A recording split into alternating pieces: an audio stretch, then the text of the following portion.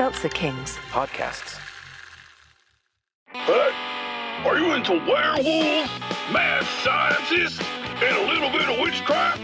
Then stay tuned for an all-new episode of Watts Corner. We're riding this train straight to the sun. Woo! Tune in to a classic episode of Watts Corner on the Seltzer Kings Network. Available on all podcast platforms. Why am I making you work the 4th of July weekend, Gavin? I don't know. Maybe win the war next time. Ass. The following podcast contains profanity, boob jokes, and tired comedy references. Explicit language.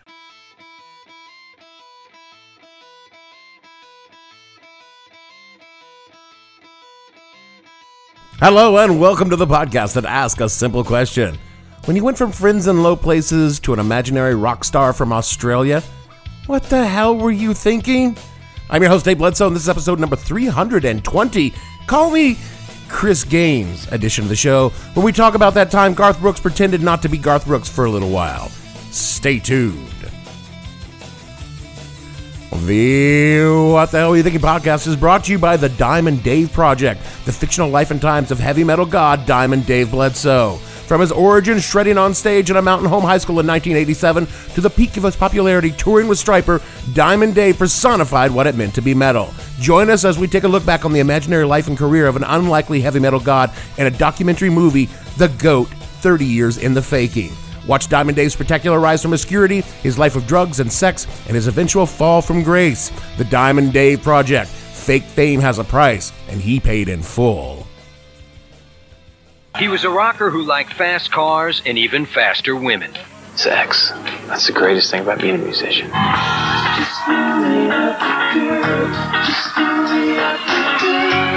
His passion for music was rivaled by only one thing. I've gone to his hotel room on occasion, and there have been more women there than I would count on one hand. But his addiction to sex finally forced Chris Gaines to seek help.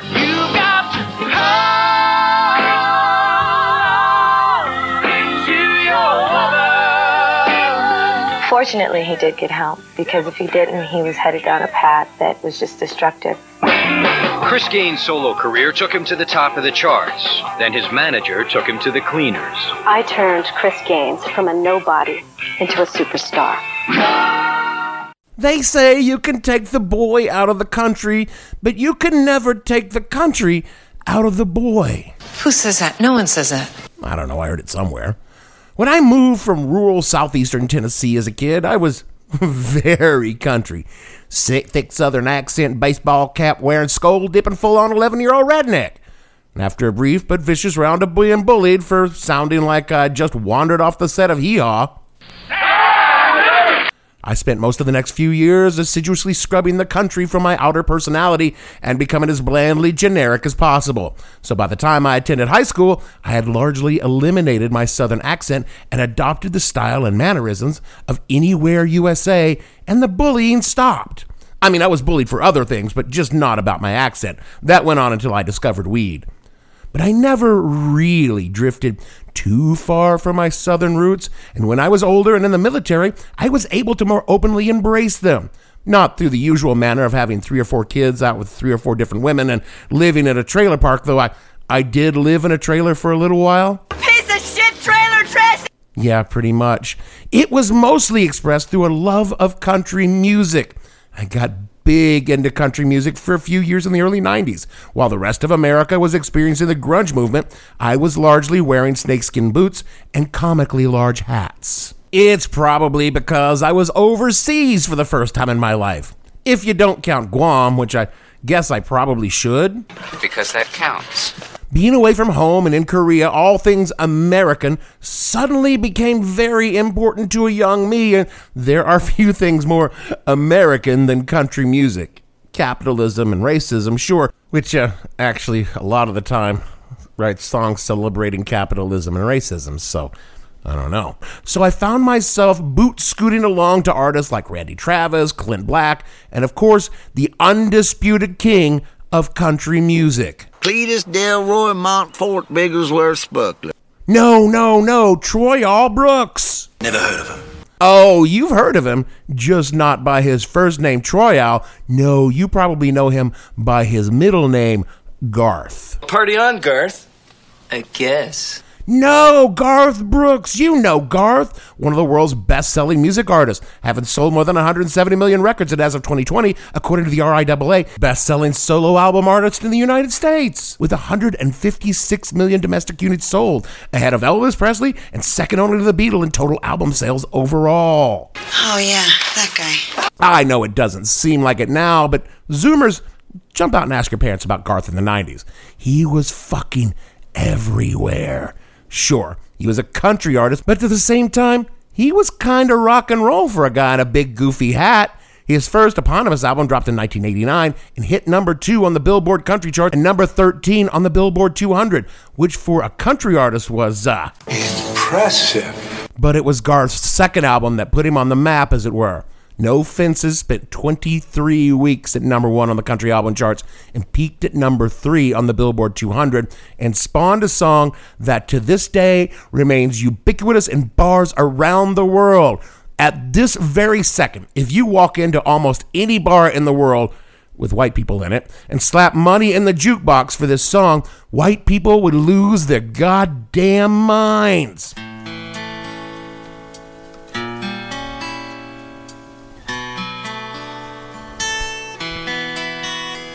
Blame it all on my roots. I showed up in boots and ruined your black tie affair. It topped the country charts for months and rapidly seeped into the collective consciousness of drinkers around the globe. Over the decade, Garth went on to record hit after hit, do massive tours, and generally become the face of country to America and the rest of the world. And through all of this, he maintained a rowdy, good old boy image, wholesome without being cloying, popular, but still considered a regular guy by the fans and the media alike, and widely considered to be just a person. Just like us. And enjoyed a life without scandal or bad press. To be sure, he was known for his ego, but all things considered, Garth Brooks in the 1990s had it all and seemed to be poised to make the jump into a new millennium at the top of his game. That was until...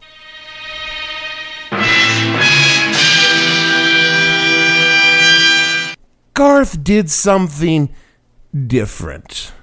It was 1999, and Garth Brooks was pondering a jump into making movies. It makes sense. He was popular, reasonably good-looking, charismatic as hell. Doing movies kind of made sense. At the same time, Garth was, going through some shit. Yeah. His wife of 13 years and he had been quietly having problems for a while, and in the spring of 99, they announced they'd be separating. Musically, Brooks was feeling constrained. Country music was his love, but over the years, he'd been experimenting with hard rock and pop. And on top of this, and I had forgotten this little nugget for a hot minute, in February of 1999, Garth Brooks went to spring training with the San Diego Padres baseball team. He did what?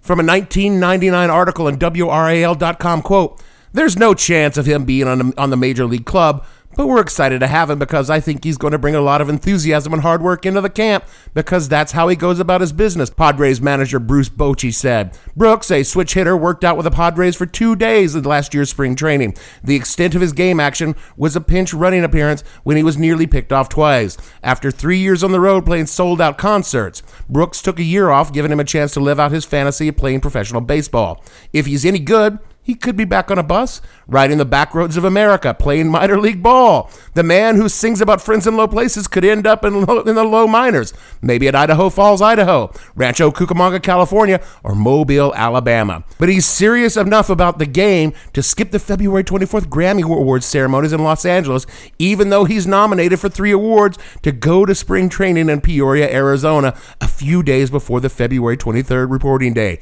unquote. Needless to say, Garth didn't play baseball, but it gives you a pretty good idea of his frame of mind leading into the remarkable year that gave us none other than the Australian rock star heartthrob, Chris Gaines. Who was Chris Gaines? The website Wide Open Country summarizes the life story of Chris Gaines pretty well when they said, quote, "Chris Gaines and his rebellious friend Tommy started a rock band in 1985 Los Angeles during their high school years. The band, called Crush, played local clubs until eventually getting their big break after gaining some fame Tommy dies in a plane crash, completely shattering Gaines. Gaines, who never had the approval of his father, set out to make a solo record which sold 12 million copies. That's probably the first absurdity in this whole story. That's in the article. That's not me riffing.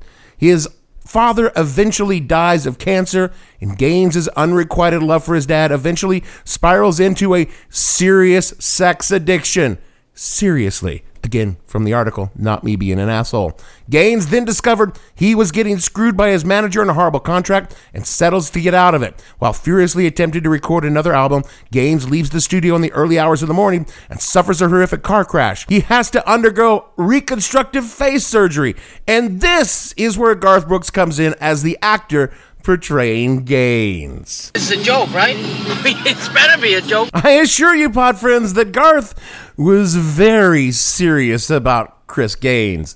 His production company was working with Paramount Pictures to release a movie called The Lamb, a biopic on the life of Chris Gaines, starring Garth. In September of '99, Brooks' label released Garth Brooks in the life of Chris Gaines. The idea was to pique interest in the movie and kind of act as a pre-soundtrack. Packaged as a greatest hits album, Garth recorded 13 songs and characters as Gaines, all in a pop music style of the late 90s. Initially, Garth wanted to release the album without his name on it, but the label kiboshed that idea real damn quick, using the simple logic that no one would buy it. But with Garth's name on it, everyone would, and they did. It peaked at number 2 on the Billboard Albums charts, and the single Lost in You hit number 5 on the Billboard Hot 100, Brooks' only appearance on the Hot 100. But the reviews for it were, let's say, middling. The Daily Vault gave it a B-, saying, quote, Chris Gaines' greatest hits is not the disaster some people were predicting, nor is it the masterpiece that some would like us to believe it is. What this album is in the end a slightly hesitant first step into a new musical world for Brooks that succeeds more often than it fails, but when it stumbles, it falls hard, unquote. Rolling Stone gave it 2.5 stars, saying, quote, has Garth Brooks been keeping something stashed under his cowboy hat all these years, waiting for the right moments to let his Yankee freak flag fly?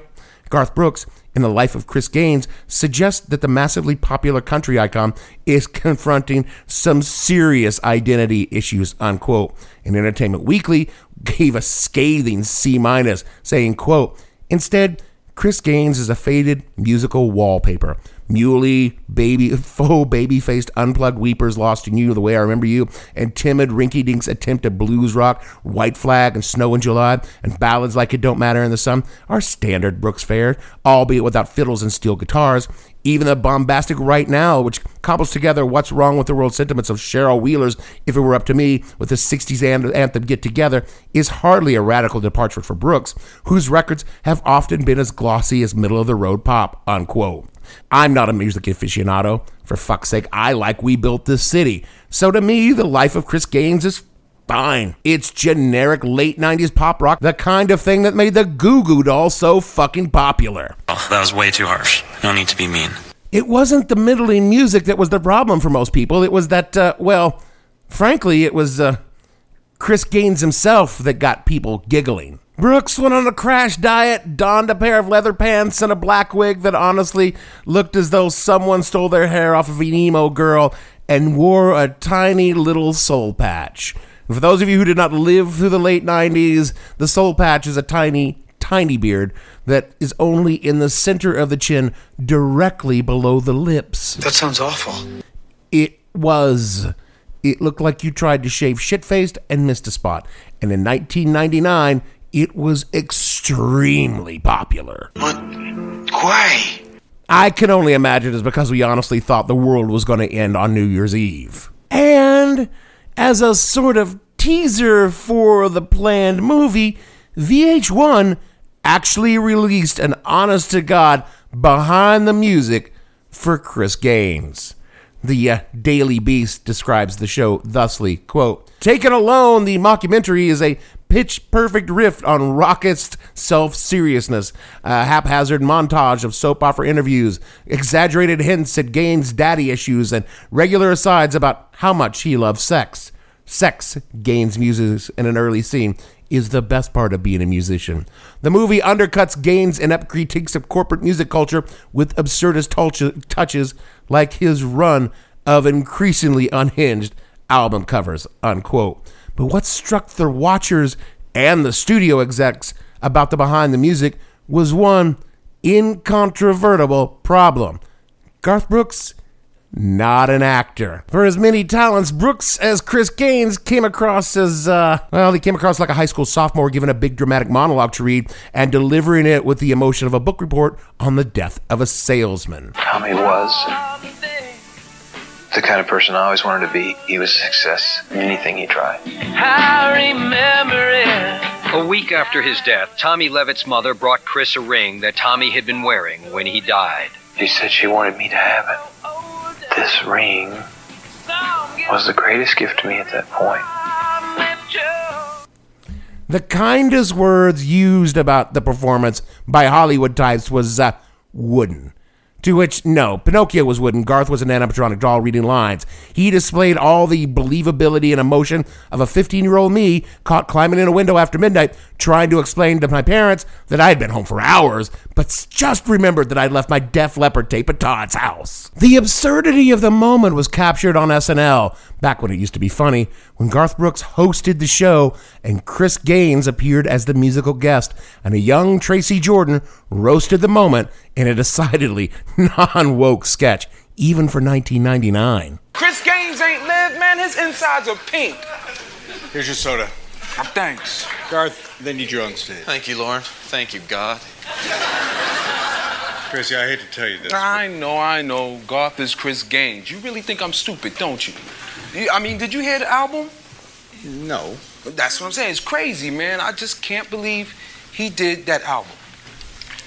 These are strange times, Holmes. For all Brooks claimed the endeavor was not a joke, harder and harder people laughed. Again, from the Daily Beast, quote, "It was the seriousness that irked reviewers. Critics that didn't call Brooks crazy harped on his apparent arrogance or self-indulgence. In a matter of weeks," Heather McLaughlin wrote in American Music, "the Chris Gaines album became a virtual synonym for hubris. But 20 years out, the project seems anything but pretentious. It's a snapshot that lays bare the painstaking lengths celebrities go through to craft their public personas and the messy, sublimely idiotic insides of interesting marketing. In some ways, it's a fitting project for our millennium, a systemic critique born entirely in the system, packed with faux nostalgia, so absurd it verges on farce, but one no one quite gets," unquote. The whole thing rapidly began to come apart for all Garth's earnest attempts to promote the concept. More and more people saw it as one giant joke. Album sales cratered, and Chris Gaines' albums only sold 2 million copies, which for anyone but Garth Brooks would be fucking fantastic. But for Brooks, whose prior album, Sevens, a critically panned album, and more importantly, a low-selling Brooks album, only sold 10 million copies in the U.S. and 1 million more overseas, it was becoming clear that Chris Gaines was not what Brooks wanted. Yeah, I remember watching this thing unfold with kind of an arched eyebrow. I mean, I was well past my big hat and boots phase, and I enjoyed Garth's music still. And let me tell you, pod friends, I could rock the shit out of a karaoke version of Friends in Low Places and Brooks's ballad, The Dance. You want to watch a drunk 50-ish woman come unglued? Be a 29-year-old dude at a shitty karaoke bar crooning like Garth to her near last call, and brother, you were going home to some MILF action later on that night. Did not need to know that. No one did. I just felt like I'd tell you. And the whole thing seemed pretty silly to me, but then again, I'd watch famous people do much sillier stuff in the 90s. I mean, hey, compared to cigar banging an intern in the Oval Office and getting your dumbass impeached over it, pretending to be a washed-up Australian rock star seemed to be a much better way to experience a midlife crisis. Also, this kind of thing, not unheard of in music. Hank Williams Sr. had Luke the Drifter. Bowie had Ziggy Stardust. The Beatles had Sgt. Pepper's Lonely Hearts Club Band, and Prince recorded an album as a woman named Camille. I'm sorry, what now? Oh, yeah. That's a real thing. I'm not making that up. I read about it on Britannica.com. Quote, Prince composed an album under the alter ego of a woman named Camille, which was allegedly inspired by 19th century hermaphrodite Herculine Barbine. And although the 1986 album in the whole was never released, the tracks featuring Prince's voice sped up on tape were brought to the public through various other albums and could be found by diligent searchers, unquote. So hey, if Prince can be a hermaphrodite named Camille, Why the fuck can't Garth Brooks be Chris Gaines? Alas, the rest of the world did not see it that way. The movie The Lamb was quickly killed as a project, and Garth stopped doing appearances as Gaines. The public thought Garth was off his nut. The label worried about future album sales, and Brooks was embarrassed by the reception, so Chris Gaines simply disappeared. And it has been damn near impossible to get Brooks to talk about it since then. He told Yahoo Entertainment in 2019 on the 20th anniversary of the attempt, quote, "A lot of people misunderstood it, and my ribs are still sore from getting the shit kicked out of me for it. It really was a tough time for me because of the fact that I saw for the first time that people can be focused on something way past the music. And that's never a good thing when music takes a back seat. What I enjoyed about it is you survive it. And the fans are very sweet. And then all of a sudden you realize that the people who got it. And the people who never got it never picked it up. So that makes me feel good because I got to tell you, I'm surprised you brought this up, but everybody that ever does mention to me says it's their favorite Garth Brooks album. I don't know how to take that, but it was a lot of fun and it was a lot of work," unquote. Not long after the Gaines episode, Brooks retired from recording and performing in 2001. His last album did well enough, but didn't match up to his pre-Gaines levels, and the Chris Gaines album disappeared from stores. And online, obviously, wasn't a thing yet. Quick callback to the Napster episode. Streaming scared the shit out of Garth Brooks. So for years, you still can't get his music on Spotify or Pandora, although recently he has signed a deal for just a few songs to appear on Amazon streaming music. It wasn't so much that Brooks was trying to hide Chris Gaines as just giving up on Chris Gaines. You couldn't get him to talk about it in interviews. He would smile and wave it off. And soon enough, with his divorce, retirement, and subsequent marriage to country singer Trisha Yearwood, long rumored to be romantically involved with Garth, but both swear they did not get together until after his divorce. And Chris Gaines slowly sank into the background consciousness of America, occasionally surfing as a retro joke on shows like The Family Guy. Chris Gaines was Garth Brooks. I just figured that out. And, of course, fodder for low-rated podcast until the website Taste of Country told us that, quote, in late 2020, Brooks hinted that something new from within the fictional Gaines universe was in the works. And during his Monday night, March 15th, Inside Studio G Facebook live stream, the country superstar offered a bit more information. I can't tell you anything except you're going to have it in every format you can possibly imagine. It's coming, even on vinyl, Brooks says in response to a fan who asked if Garth Brooks in the Life of Chris Gaines would ever be made available on a format besides CD. Making the hard-to-find project more widely available isn't all Brooks is planning, though. You're going to have Chris Gaines stuff nobody heard before either, he reveals. It's all coming. I love that project. I'm so excited, unquote. Brooks confirmed that the Gaines material was being released on CD and presumably on Amazon Music, the only streaming affiliate Brooks is currently working with, unquote. I joked about Chris Gaines being the darkest moment in American music, but honestly, it wasn't good enough or bad enough to be the darkest moment in American music history. It was just odd. We're talking about a famous musician. Odd isn't odd for them. The website Stereogum said of the Gaines episode back in 2019, quote, perhaps the real reason for Chris Gaines' failure is that Brooks went too far and not far enough. He developed all the details, ridiculous as they were, but from the very beginning, it was sold as a Garth Brooks project. Who in the 1990s could possibly shimmy out from under the heel of that enormous snakeskin boot? Would listeners have shrugged so hard if they didn't know it was Garth Brooks? If Chris Gaines was an unknown import from down under, would he have had a chance to live if there was some mystery to his identity? Would he have been a fascinating and larger-than-life character if he had been marketed virally, introduced via Phantom website or leaked songs? So it's even weirder to think that Chris Gaines might have actually been ahead of his time in another respect. In the 21st century, the borders separating country, rock, and pop are arguably more porous than ever. Established pop artists sojourn to Nashville for twangy albums, and nobody bats an eye. In fact, Jewel, Sheryl Crow, Darius Rucker, Don Henley, and now Cyndi Lauper have all enjoyed late career bumps thanks to their embrace of country. Meanwhile, Taylor Swift has moved from mainstream country to mainstream pop with a fluidity and grace altogether missing from the Chris Gaines project. Perhaps Brooks blazed that trail for her and other young artists to follow, but again, that's hard to argue. Swift's trajectory from Nashville to New York lacks any change in persona. She's never anyone other than the self she presents to us.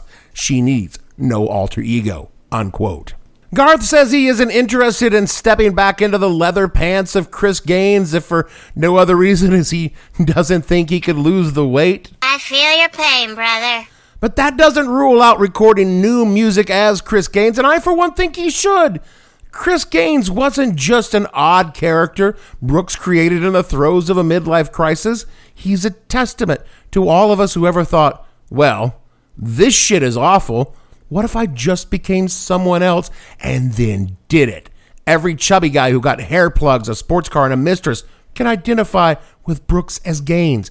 Every emo teen who loathed their life in high school and dreamed of just becoming a different person is a soul patch away from Chris Gaines. Hell, even a 50-ish guy with a podcast who created a character that is somewhat exaggerated for the sake of the story can be a little Chris Gaines. And I bet there are a lot of other rich guys and hit country albums and millions of dollars that kind of identify with wanting to be someone like Chris Gaines. Travis Tritt, I'm looking at you.